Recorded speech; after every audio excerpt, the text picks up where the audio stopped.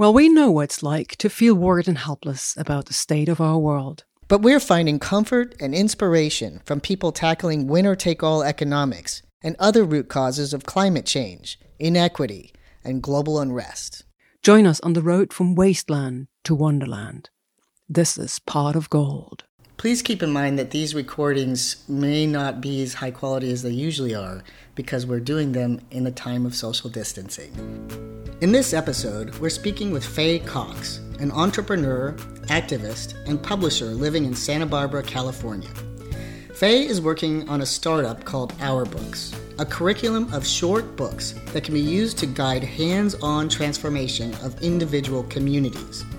We're particularly drawn to Faye's project because every book is designed to explain a system that underlies human society and specific actions people can take to make those systems more inclusive, resilient, and better for the planet. Here's Faye. So I'm Faye Cox. I'm an old hippie entrepreneur living in Santa Barbara. Actually went back to the land during Vietnam, which places in my age bracket, and also that I've been aware of, I guess, the need to do things differently on the planet for a pretty long time. I've spent a long time engaged with the question of how to shift some of the systems that aren't working very well for us. So I live in Santa Barbara now, and working on a project, well, it's more than a project, working on a business called Our Books, which is, we're publishing short books on big topics. Great idea. No one has a long attention span anymore, so short is good, right? Short is good, and yet even an hour, a lot can happen. So the hour in Our Books is about 60 minutes of reading, and that can stretch our attention span now. But in an hour, we can really have an experience of learning something, an awe that opens our mind to see the world differently. And the books are really aimed beyond the current either-or polarity that is probably the most dangerous thing happening in this country, and maybe around the world too, the polarity of left and right. Both sides are getting kind of stupid in that polarity, so we need to be about the emerging third, where that's where the wisdom. The farther apart we get, the stupider we get, right? Yeah, exactly. So is it just text, or are there also illustrations in your book?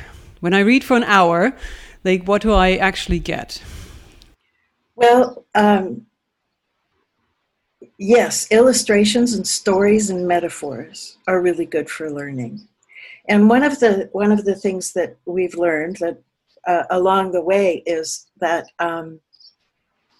so many of the thought leaders we want to make accessible beyond the choir, I call it, are very busy and they don't want to write another book. So we've developed a process that makes it very easy on the thought leaders, and yet the books are in their language. And what we do is outline.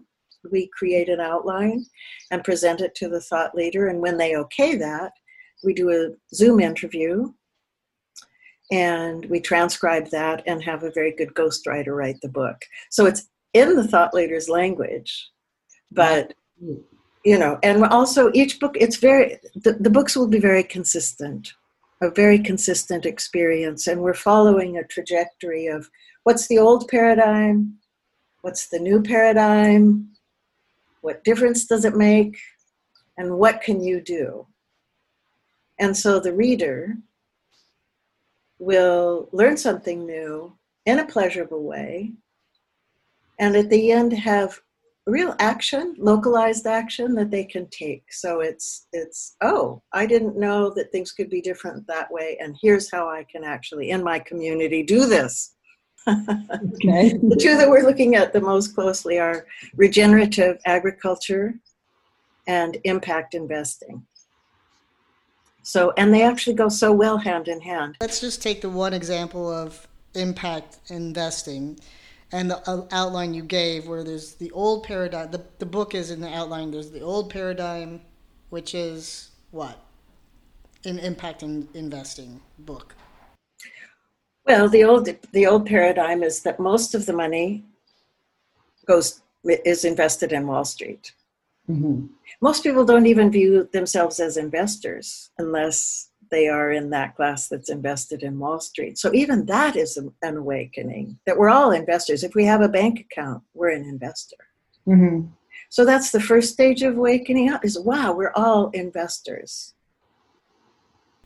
And so then the new paradigm is to invest in the local business, which would presumably be sustainable. How would someone go about doing that? Well, those are some of the models that are now emerging. One of the people who are authors, thought leaders in the impact investing book have created Crowdfund Main Street. And furthering local investment groups called Angels of Main Street. So we're building the models and the ways that people can learn to invest in local businesses. One group that I'm working with here in Santa Barbara, the Sustainable Change Alliance, they are all investors who've realized we need to figure out how to invest in our community. And so they're promoting businesses that benefit the community, and just beginning to educate the community. So I'm working with them. If we have a book that they can cost effectively get to thousands of people in our community, that's activating thousands of investors. Mm-hmm. And they don't have to invest all of their money locally, but a percentage of it will make an enormous difference. Yeah, it's a super hot topic, especially now. I don't think we are after COVID yet. Now it's almost July 2020 in the United States. I think today we had one of those highest peaks ever again, right? And I think California is again back on the track record of highest infection rate. And with it, it's when you talk about business and local businesses, and we're going to see probably a huge filing of bankruptcy of businesses in the United States, and the question will be what's next. And then basically your book is helping to how could we create the next? How could we create a different kind of business? Do I actually have to put my money into Wall Street, or can I just invest it into the local businesses, like the main angels? Did you say? Yeah, is that the idea? Yes, that's the idea. And by having the books come out, I mean, these aren't just, they do stand alone, the books stand alone, but by coming in a series, they're interrelated, which is, of course, how living systems work. They're an ecosystem. Yeah, connecting the dots. Curriculum. Yeah. So waking up people to impact investing at the same time that regenerative agriculture is restoring the health of our soil, and by healthy food being accessible to the community, restoring our health. And I was on a webinar yesterday. There's a wonderful amount of energy locally and organizations promoting food sustainability. There's so many businesses coming into being for food production locally that our whole sustainability as a community could be built. So you said it is the local, you said community resilience, right? And these two books in Santa Barbara, are they specifically written for Santa Barbara, or can basically take it any other community and apply That's a it? wonderful question, because there's a core curriculum that I think is for every community, probably on the planet. Could you tell us what that is, the core curriculum? There would be, okay, sure. Public banking. Okay. Public banking, regenerative agriculture, impact investing, worker ownership. We're caught between this either or. State control, market control. Well, how about people control? And waking up to a community capacity to actually generate currencies. Sounded like the wildest idea ever a while ago, and yet is possible, and blockchain is making it even more possible. So yeah, there are models coming into existence that they're already working, just not enough people know about them. That's right. Yeah. Did that help understand so the curriculum, I think there's a core curriculum that would apply to any community. And I think one of the brilliant things about our books is then that in each community, there would be a chapter created for what is the local application of that and who are the local people doing that. So that someone would read an hour book, they would learn a universal principle, if you will, or a new model of economy. And then there would be a chapter on, and here are the people in your community doing this, and here's how you can engage. Yeah. So could we again go through an example? For example, public banking in Santa Barbara. Okay, what does that mean, and what would it look like? Currently, I bank at Citibank, and I just put my money there, and I take it out when I need it, and it's pretty standard. I think it would never occur to me that there's some other way to deal with that. Could you? Right. Well, and not all banks are bad. There are a lot of really good community banks, and there are credit unions. But I've met Ellen Brown, and we've talked about in our book. And the reason I think it's such an important topic, there is one state in the United States that has had a public bank for many years, and that's North Dakota. And so the difference between a public bank and others is that the interest goes back to the bank and then becomes available to make more loans. And so instead of the interest being basically drawn up into the hands of the private ownership of the banks, that interest continues to circulate for public benefit. And there are now, the concept has grown enormously, and Gavin Newsom, our governor, has now, we can create public banks in California. And this has just happened this past year. So the way is paved for that, and there are many cities that are looking very, very seriously at public banks. So you combine public banking and local impact investing and really smart food systems, and really we're beginning to generate communities that are, no longer everything's extracted from them. We currently have a food system here where 95% of what we grow is exported and 95% of what we eat is imported. That's crazy. That's nuts.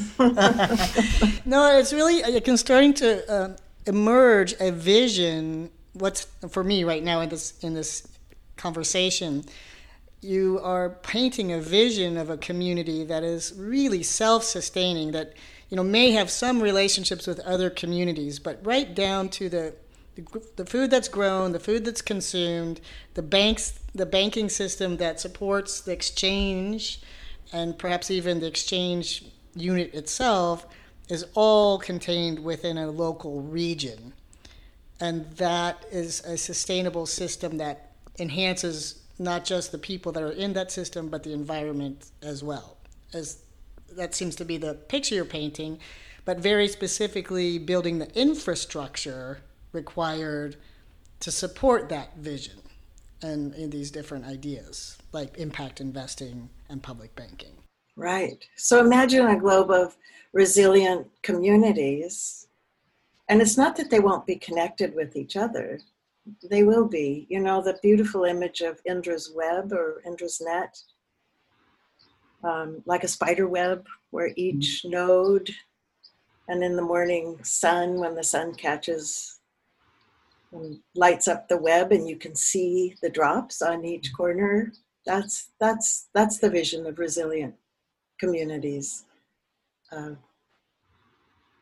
connected with each other through that kind of resilience. So by making our books these small digestible learnings that people can kind of create and quickly disseminate within a community, you're hoping to educate people one community at a time, essentially, about how they can make this transformation, how they can build this infrastructure. And do you see that as kind of a ongoing process of like local community by community, or do you see it being taken on as a, as a federal program, or how do you see it rolling out? Well, I hit a wall a while ago trying to do this traditionally, and realized the amount of money I would have to raise to figure out how to sell books to the multitudes on topics that they haven't heard of. And I really had to go into the dark and listen and listen. And out of that, I have discerned a model that will enable the books to start in Santa Barbara. That's where we'll begin. But that core curriculum can go swiftly to cities and communities throughout America. Mm-hmm. And we know that politicians have to do what citizens want. Yeah. If we have an educated citizenry, we will have a different political reality. I just believe that. And people are ready for change because what's happening isn't working, and quite colossally now. So federally, I think when we have strengthened communities, we're going to have a transformed politics. Yeah, that's one of the topics we're interested in discussing, not in this episode, but in others, about the money in politics, because it is the case that politics have become kind of co-opted by large corporations and lobbyists, lobby groups. And so there's not as much of a local influence as you would like in policy making. And I think what you're talking about is creating local infrastructure, which requires local policy making, which is a different kind of election, really. It's it is something you have some control over if you educate the citizens. I watched the PBS NewsHour, and they showed a chart that it's the federal leadership is getting like a 32% approval rating, but mayors and governors are more in 70-80%. So it's just great. When you know what's happening and you can affect what's happening, it's a whole new ballgame. Yeah, it's really impressive. You said you went into the darkness, and that's a question I think a lot of people that want to change the world have. How do you get enough sustenance for yourself to, I think this is what you were talking about, to continue the work of changing the world, changing these systems, doing the deep thinking and dissemination of information that we need to have happen. Can you describe that a little bit, that going into the darkness and what your realizations were? Well, I had spent probably 5 years working with really good people on the business model, the strategy, the pro forma, the revenue projections, and worked with a very good local marketing agency, really good people. Came up with a marketing strategy. And when I read the document,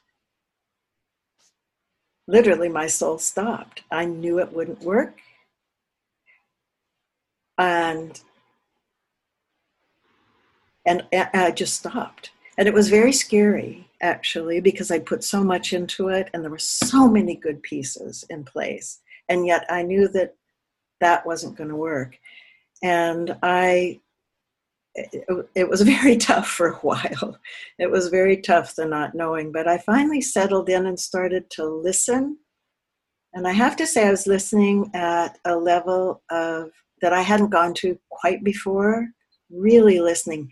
And it was asking the questions, Rilke's great line, love the questions. So I began to love the question, how to get books to multitudes of people on topics they haven't heard of yet. And I began to trust my intuition about sponsorship so that there's a gift flowing through it.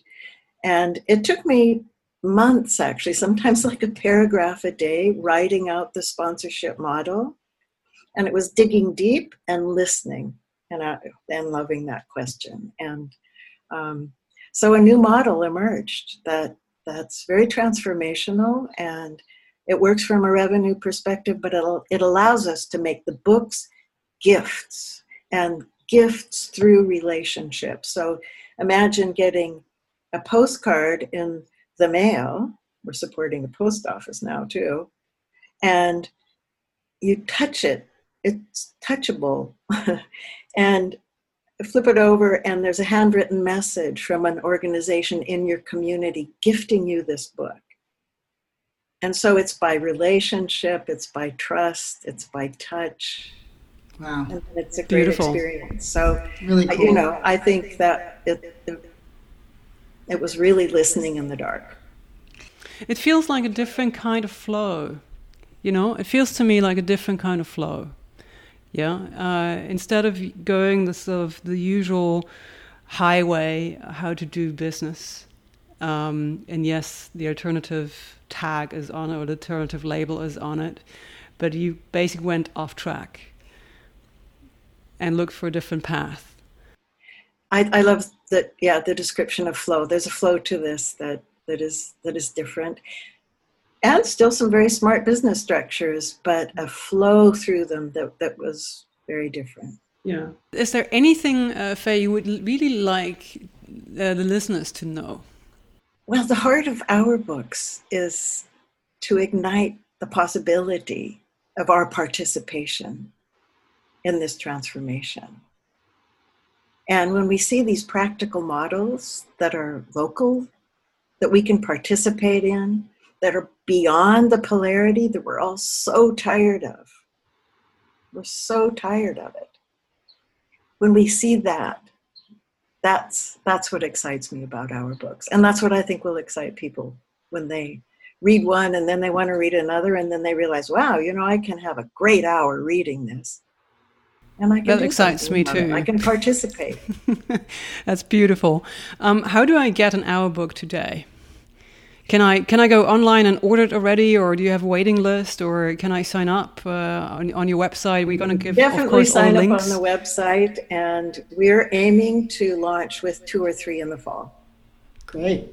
Fantastic. So we're going to put your website into the links, so listeners can click on it and, you know, sign up for the next hourly book, or maybe even, I think, are you also looking for authors, or what else are you looking for? Are you still looking for more authors, or what is it that you're looking for at the moment urgently, or? We are looking for sponsors of the books, individual books or a series of books. And if there are thought leaders out there who would like us to know what they're doing, please be in touch. That would be great. Well, I love it, Faye, as usual. It's been so great to talk to you. Well, this was great. You guys are you've created a really good space for this. And I hope so. And thank you. We're just doing the same. We're doing the same exact thing, only with our voices, basically. I can tell. I mean, it's so true. Yeah. Yay. Yay. Wonderful. Thank you so much, Faye.